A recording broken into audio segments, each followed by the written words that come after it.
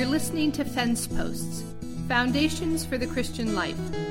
Fence Post is a teaching ministry of Pastor Mike Woodruff of Christ Church Lake Forest.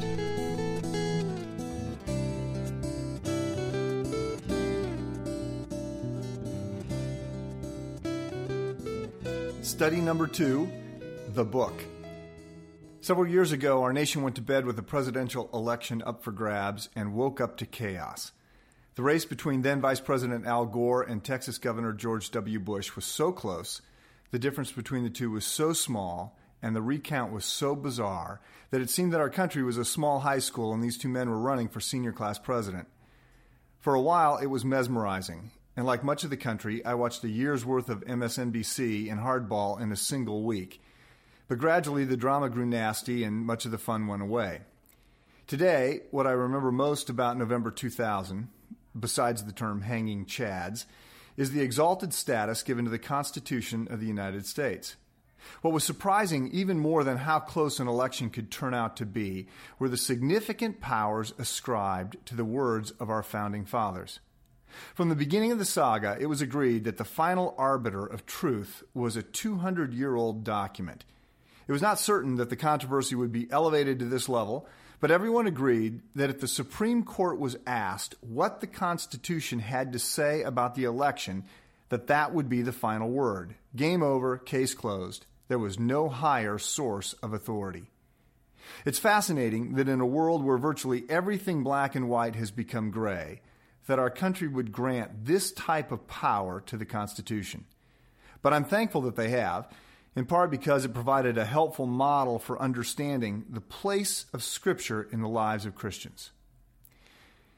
In week 1 of Fence Posts, we noted that there are a lot of different ideas about ultimate reality out there, and that they all hinge on which source of truth you embrace: reason, revelation, tradition, or experience.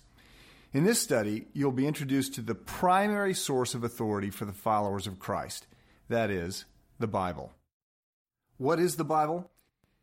There are several ways to answer this question. The most obvious is to state that it's a book. In fact, sometimes it's simply called the book. I might add that, as books go, it is quite unique. Not only was it composed over the course of 1,600 years on 3 different continents and in 3 different languages, but it was also written by over 40 different writers.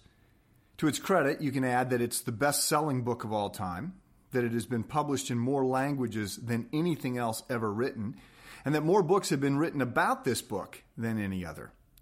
Finally, I will add at least one more accolade. The Bible is the most controversial collection of words in print. It has been banned, burned, and mocked more often than any other work. In fact, there is no close second. How is this possible? How could a book advocating care for the poor and love for your neighbor generate such a fuss? Well, the short answer is, it says a lot more than that.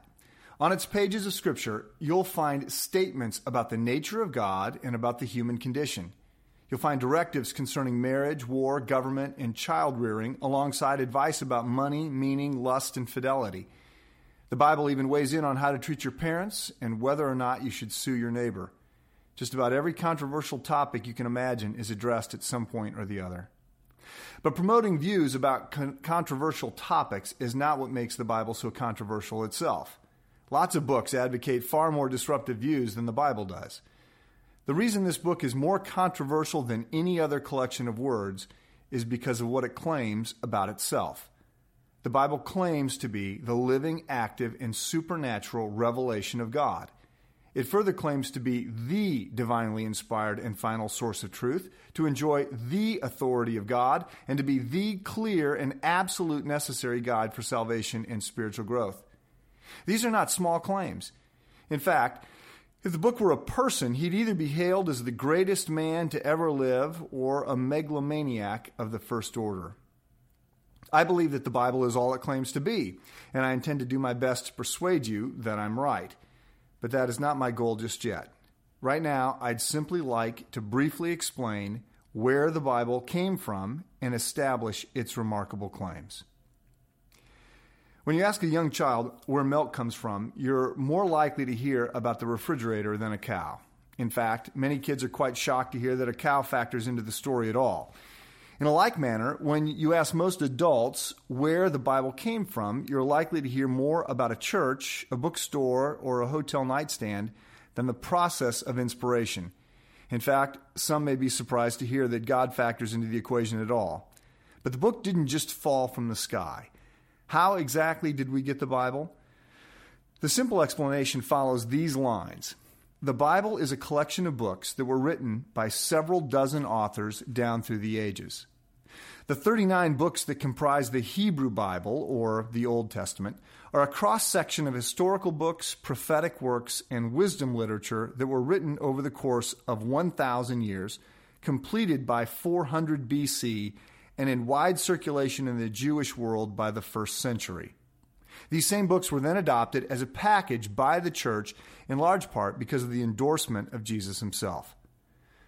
The 27 books that constitute the New Testament, which is comprised of the story of Christ's life, called the Gospels, the story of the early church, which is the book of Acts, a series of letters to various people in churches, called the Epistles, and the book of Revelation, were written between 45 and 95 AD. These books were immediately copied and placed in circulation, but it was not until the 4th century, when some confusion arose over which books and letters were actually inspired, that they were organized in the fashion we know today. In most social settings, that explanation is enough to pass you off as a bit of a Bible scholar, because it's far more than most people know. But it's hardly a complete answer. There's a lot more. The claim that is made by the book itself is that it is not simply a human work, but a divine one as well. In fact, most Christians believe that God is the author and that he supernaturally intervened in history in such a way that the very words he wanted to appear on the page are there for you to read. To understand this more fully, consider the 8 claims the Bible makes about itself. Claim number 1. The Bible claims to reveal God. Christianity is based on the idea that the creator of the universe is not silent, but rather that he has revealed aspects of himself to mankind. This means that when it comes to the questions about God, the origin and nature of mankind, the meaning of life, and the nature of truth, in other words, the 7 questions that frame our worldview, we're not left to speculative philosophy, scientific discovery, or personal reflection. Instead, we're able to turn to God himself. In the Bible, he has revealed the answer to these questions and many more. If you've read the Bible, you know that this is true. Abraham did not discover God in a lab or deduce his existence through deductive reasoning. Instead, God revealed himself to Abraham.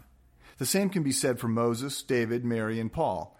These individuals may have been curious about God. They may have even set about to look for him. But the biblical account makes it clear that what they knew about God was based on what he chose to reveal to them. How exactly did this happen? How does God make himself known? According to the Bible, there are 2 fundamental ways. The first is what theologians refer to as general or natural revelation, and the second is called special or supernatural revelation. General revelation refers to the awareness of God's existence and the basic understanding of his character and expectations, which are communicated through history, creation, and our conscience. It does not require a sacred text or supernatural insight. In fact, the Bible makes it clear that this information is not only available to everyone, but that ultimately you cannot help but know it. General revelation teaches that deep down inside, everyone knows that there is a God. King David makes this point in Psalm 19 when he writes, "The heavens declare the glory of God, the skies proclaim the work of his hands. Day after day they pour forth speech, night after night they display knowledge. There is no speech or language where their voice is not heard." In the first chapter of Paul's letter to the church in Rome, Paul makes essentially the same point when he writes, "The wrath of God is being revealed from heaven against all the godlessness and wickedness of men who suppress the truth by their wickedness, since what may be known about God is plain to them, because God has made it plain to them. For since the creation of the world, God's invisible qualities, his eternal power and divine nature, have been clearly seen, being understood from what has been made, so that men are without excuse." In other words, deep down inside, everyone knows that there is a God and that there are ultimate standards of right and wrong. People may choose to deny him or ignore his moral code. But the Bible claims that God has revealed this information to everyone. It is available in the stars, the storyline of history, and your own conscience. The second way God makes himself known is called special revelation. This category is necessary because although general revelation is enough to know that God exists, it's not enough to know him in the way he desires to be known.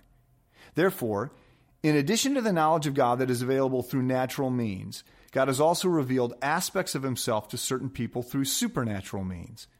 In the Old Testament, this includes things like speaking audibly from heaven, performing miracles, such as manifesting his presence in a burning bush or parting the Red Sea, and also speaking through his prophets. In the New Testament, special revelation is on display most fully in the incarnation of Jesus Christ. In fact, Christ's birth is understood to be the climax of God's revelation because Jesus not only speaks for God, as the other prophets had done before him, but he is the Word of God himself. The opening line of the book of Hebrews makes exactly this point. There we read, "In the past, God spoke to our forefathers through the prophets at many times and in various ways, but in these last days he has spoken to us by his Son, whom he appointed heir of all things, and through whom he made the universe. The Son is the radiance of God's glory and the exact representation of his being, sustaining all things by his powerful word." In Jesus Christ, the Word of God in the flesh, we have the fullest revelation of God possible. In addition to the person of Christ, the New Testament suggests that the supernatural revelation of God is found in the teaching of Christ, in the special miracles he and others performed, and in their written record. Claim number 2. The Bible claims to record the words of God. In addition to being a record of God's special revelatory acts, the Bible also claims to record the words of God himself. We see this initially by all the quotations attributed directly to God, such as Genesis 12:1, which says, "The Lord said to Abram, 'Leave your country, your people, and your father's household, and go to the land I will show you.'" Or Exodus 3:4, "When the Lord saw that he had gone over to look, God called to him from within the bush, 'Moses, Moses, do not come any closer. Take off your sandals, for the place where you are standing is holy ground.'" Or also Matthew 3:16.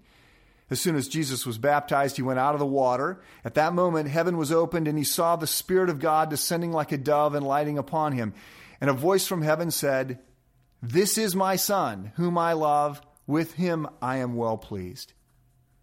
In all of these cases, the Bible suggests that God spoke audibly and the biblical writers captured his very words. A second way Scripture claims to record the words of God is from the mouths of the prophets. Following their flight from Egypt, the Jewish people gathered at Mount Sinai to receive God's instruction.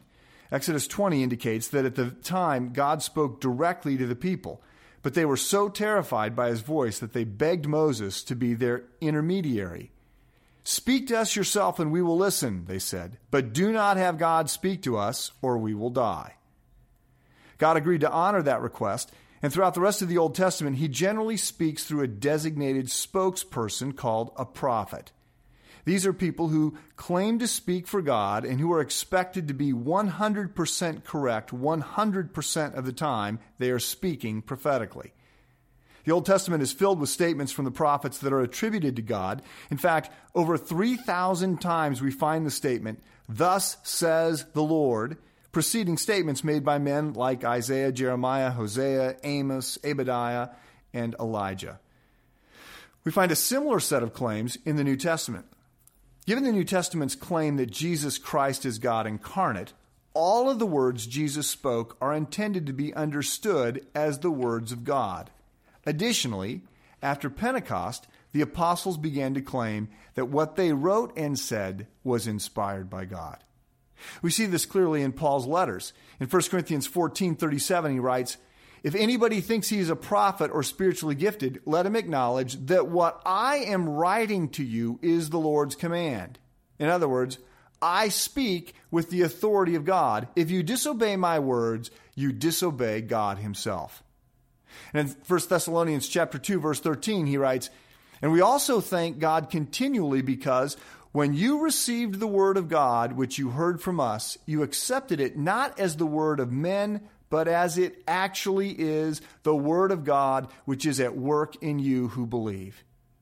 In other words, the Apostle Paul claims that his own words, whether spoken or written, are actually the words of God, and the Bible claims to have captured them. Claim number 3, the Bible claims to be the Word of God. Now, closely related to the claim to be a record of both the ways God has revealed himself and the words he has spoken is an even bolder claim. The Bible claims that all of the words found in it are divinely inspired. In other words, it's not just the words in the quotations that matter. Scripture claims that God speaks to us through every word in all 66 books. Or to frame it a bit differently, Scripture says that what Scripture says, God says. Paul makes this point in his second letter to Timothy, where he writes, "All Scripture is God-breathed and is useful for teaching, rebuking, correcting, and training in righteousness." The key word here is God-breathed, which in the original script was thumendos, a combination of theos, the Greek word for God, and pneustos, the Greek word for breathing. Some have translated theopneustos as inspiration, but a more accurate translation would actually be expiration. That is, the gist of this passage is not that the words of Scripture are inspirational in the way a football coach's halftime speech might be, but rather that they are the breath or the expiration of God. Peter says essentially the same thing in the second letter he wrote. There we read, "Above all, you must understand that no prophecy of Scripture came about by the prophet's own interpretation, for prophecy never had its origin in the will of man, but men spoke from God as they were carried along by the Holy Spirit." In other words, all the words delivered by the prophets had their ultimate origin with God, not with man. He worked in such a way that they did not corrupt the text in the process of delivering the message. Now, how exactly did this work? How were men carried along by the Holy Spirit? Did he place words in their minds, dictate the words to them? The Bible's not clear, which has left the topic open to speculation. During the medieval era, the dictation theory had some advocates.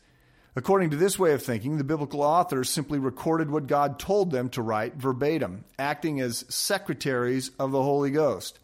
One painting from that era shows Matthew seated at a desk with a quill pen in his hand and the Holy Spirit seated on his shoulder in the form of a dove, whispering the words into his ear. Today, nearly everyone rejects this idea for several reasons. About half of the Old and New Testament are narrative sections in which the writers are simply recording their own experiences. Secondly, some of the historical books, such as Kings and Chronicles, appear to be based on sources that existed at the time, suggesting that the writer researched and compiled the material. Thirdly, each author has their own unique style. Moses writes differently than David did, and Paul writes differently than Peter did. There is no indication that God circumvented their human personalities, but rather that he somehow conveyed his meaning through their unique style. So how did it happen?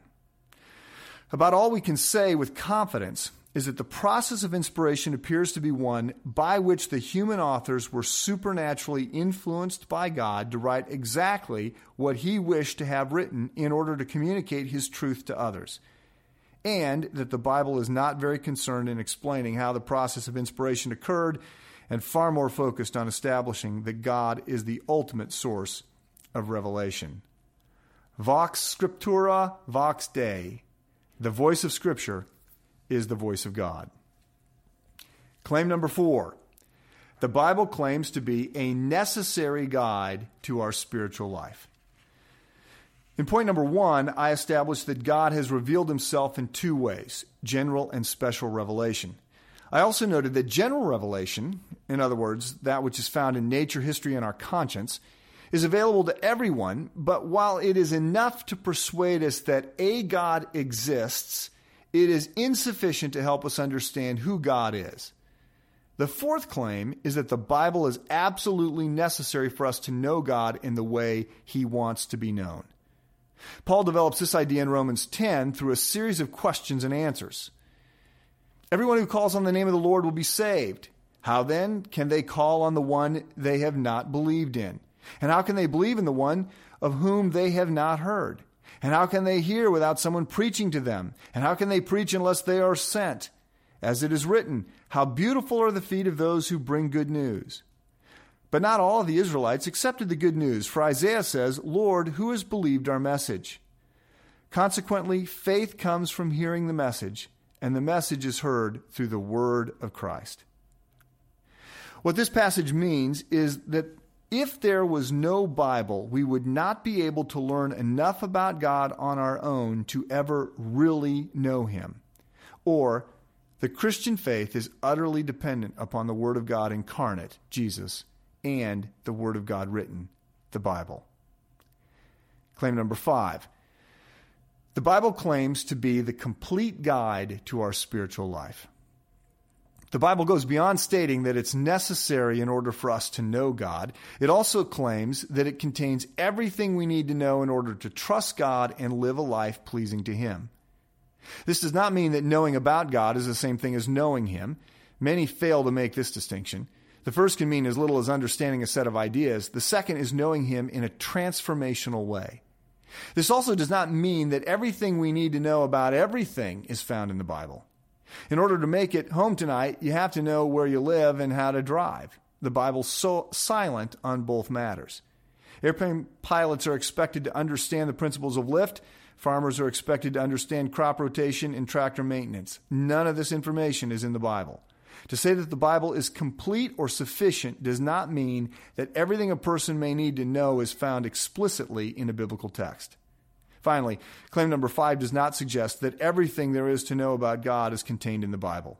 He makes no claims to have revealed all of Himself to us.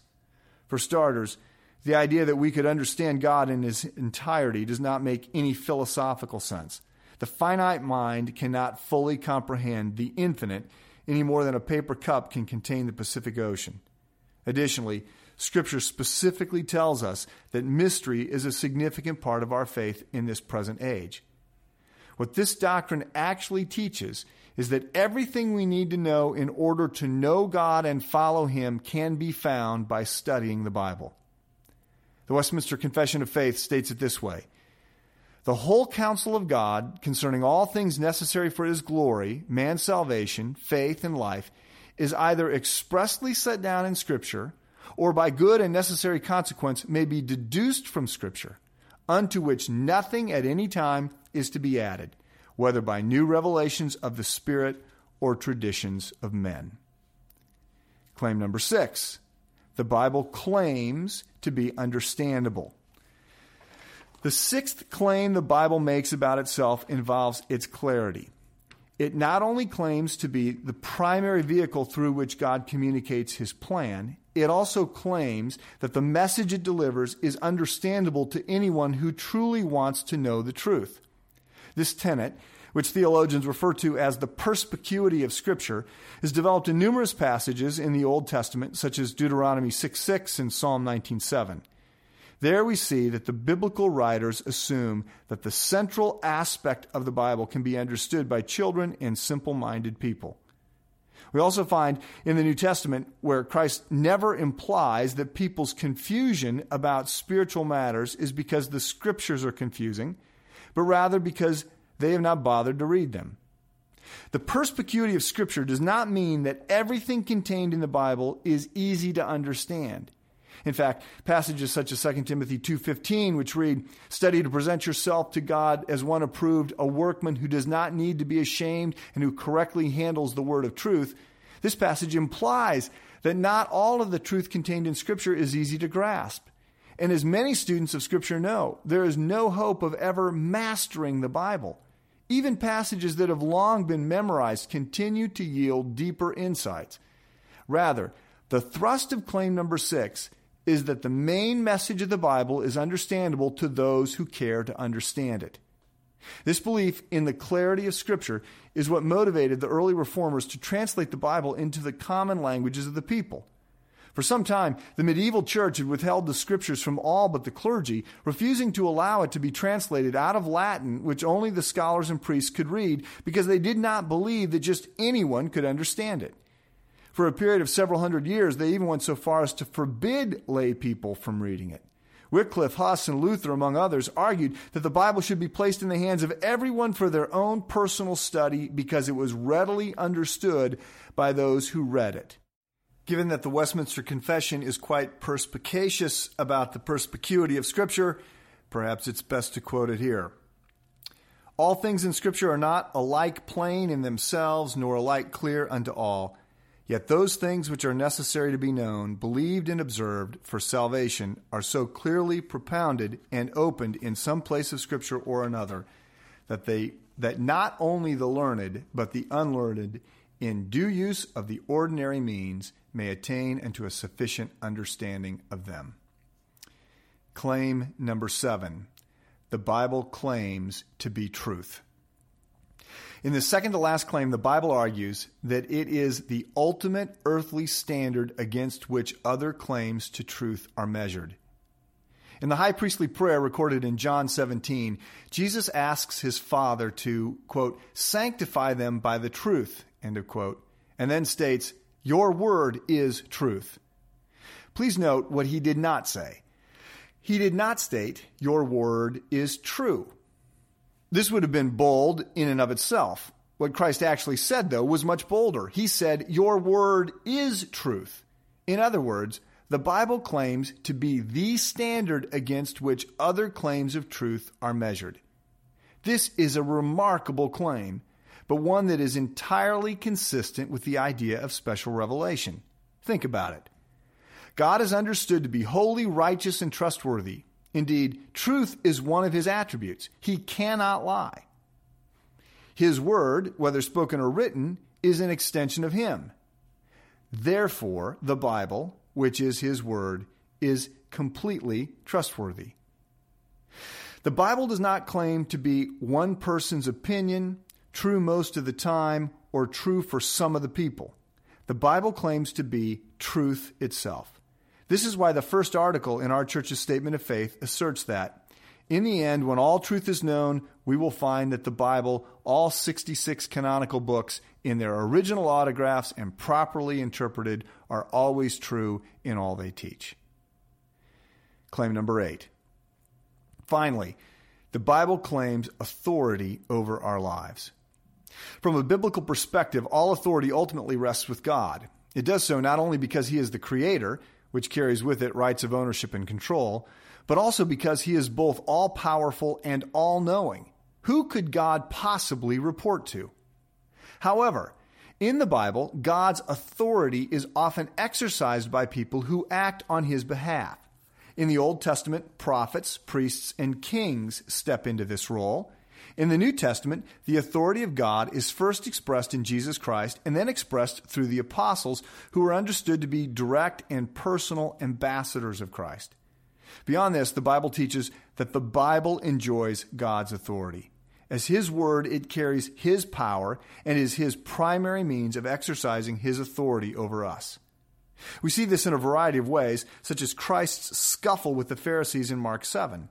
In this account, they chastise him for allowing his disciples to eat food that has not been prepared according to their traditional practices.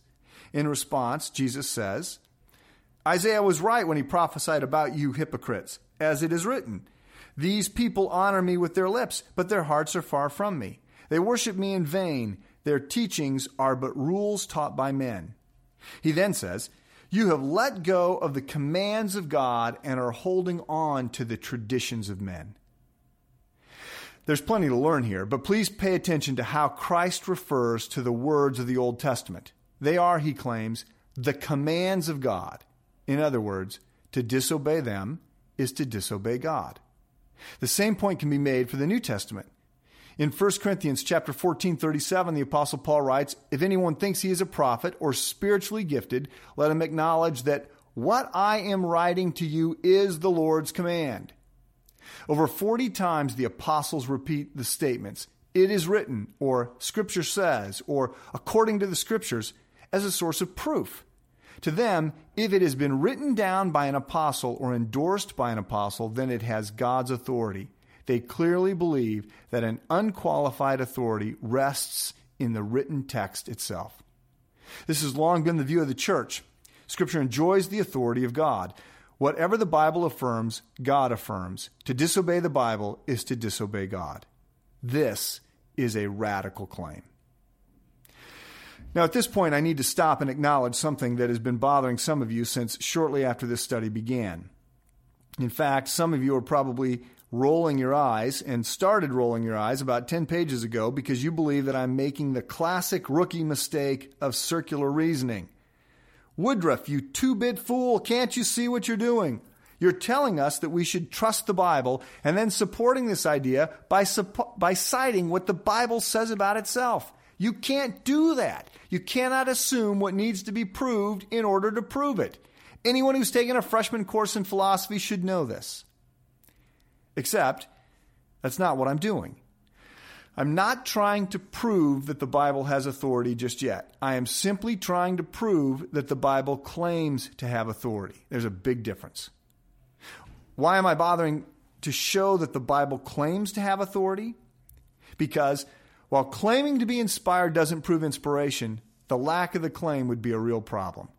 Would you be inclined to believe God wrote something if the document never claimed to have been written by God? Finally, before you rehearse all of your arguments against circular reasoning, do realize that claims to ultimate authority are necessarily circular. Stay with me here. We're almost done. Most arguments prove their truthfulness by appealing to some higher source of truth. I prove I am right by citing a source more trustworthy than I am. But God, and by extension, God's Word, cannot do this. Who could God appeal to? Think about this. If what you're trying to prove is that you are the highest source of truth, you cannot appeal to something higher than yourself to make your case. If you did, you would undermine it. Charges of circular reasoning are not just a problem for the Bible, but for every ultimate claim to truth. People who believe that reason should be primary source of authority do so because it seems like the reasonable thing to do. And people who ultimately trust their gut do so because that's what their gut tells them to do. When you make a claim to be the ultimate authority, you have to appeal back to yourself or you undermine your authority. So where are we? So where does this bring us? Well, so far we have established 5 major points. Number 1, people believe many different things. There are a variety of opinions about what is really real floating around in the world today, perhaps as many as 6,000. These 6,000 approaches to life can be grouped according to the 5 basic worldviews. Point number 2, where you start determines where you land. Each of the 5 worldviews hinge on your selection of truth. Do you prioritize reason, revelation, experience, or tradition? Most people appeal to all 4, but one is dominant. Whichever source you elevate over the others makes all the difference. Point number 3, it is impossible to prove which starting point is correct. People have tried, but it's clear that in the end, some measure of faith is required for any of the options you select. Point number 4, it is very important to select correctly. Your whole life flows out of your starting assumptions. Your source of truth will shape what you believe. What you believe will shape how you think, and what you think will shape how you live. This is an important decision, too important not to think about. Finally, the 5th point is the Bible claims to be the source of truth. The 66 books that comprise the Christian Scriptures claim to be divinely inspired, the final source of truth, endowed with God's authority, and a clear and absolutely necessary guide for our salvation. If that's where we are, where do we go next?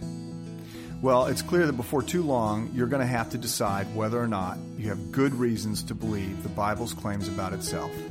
Can you trust the book? Is it really from God? That is our next study. If there's any way we can help you on your spiritual journey, please contact us at cclf.org or email us at fenceposts@cclf.org.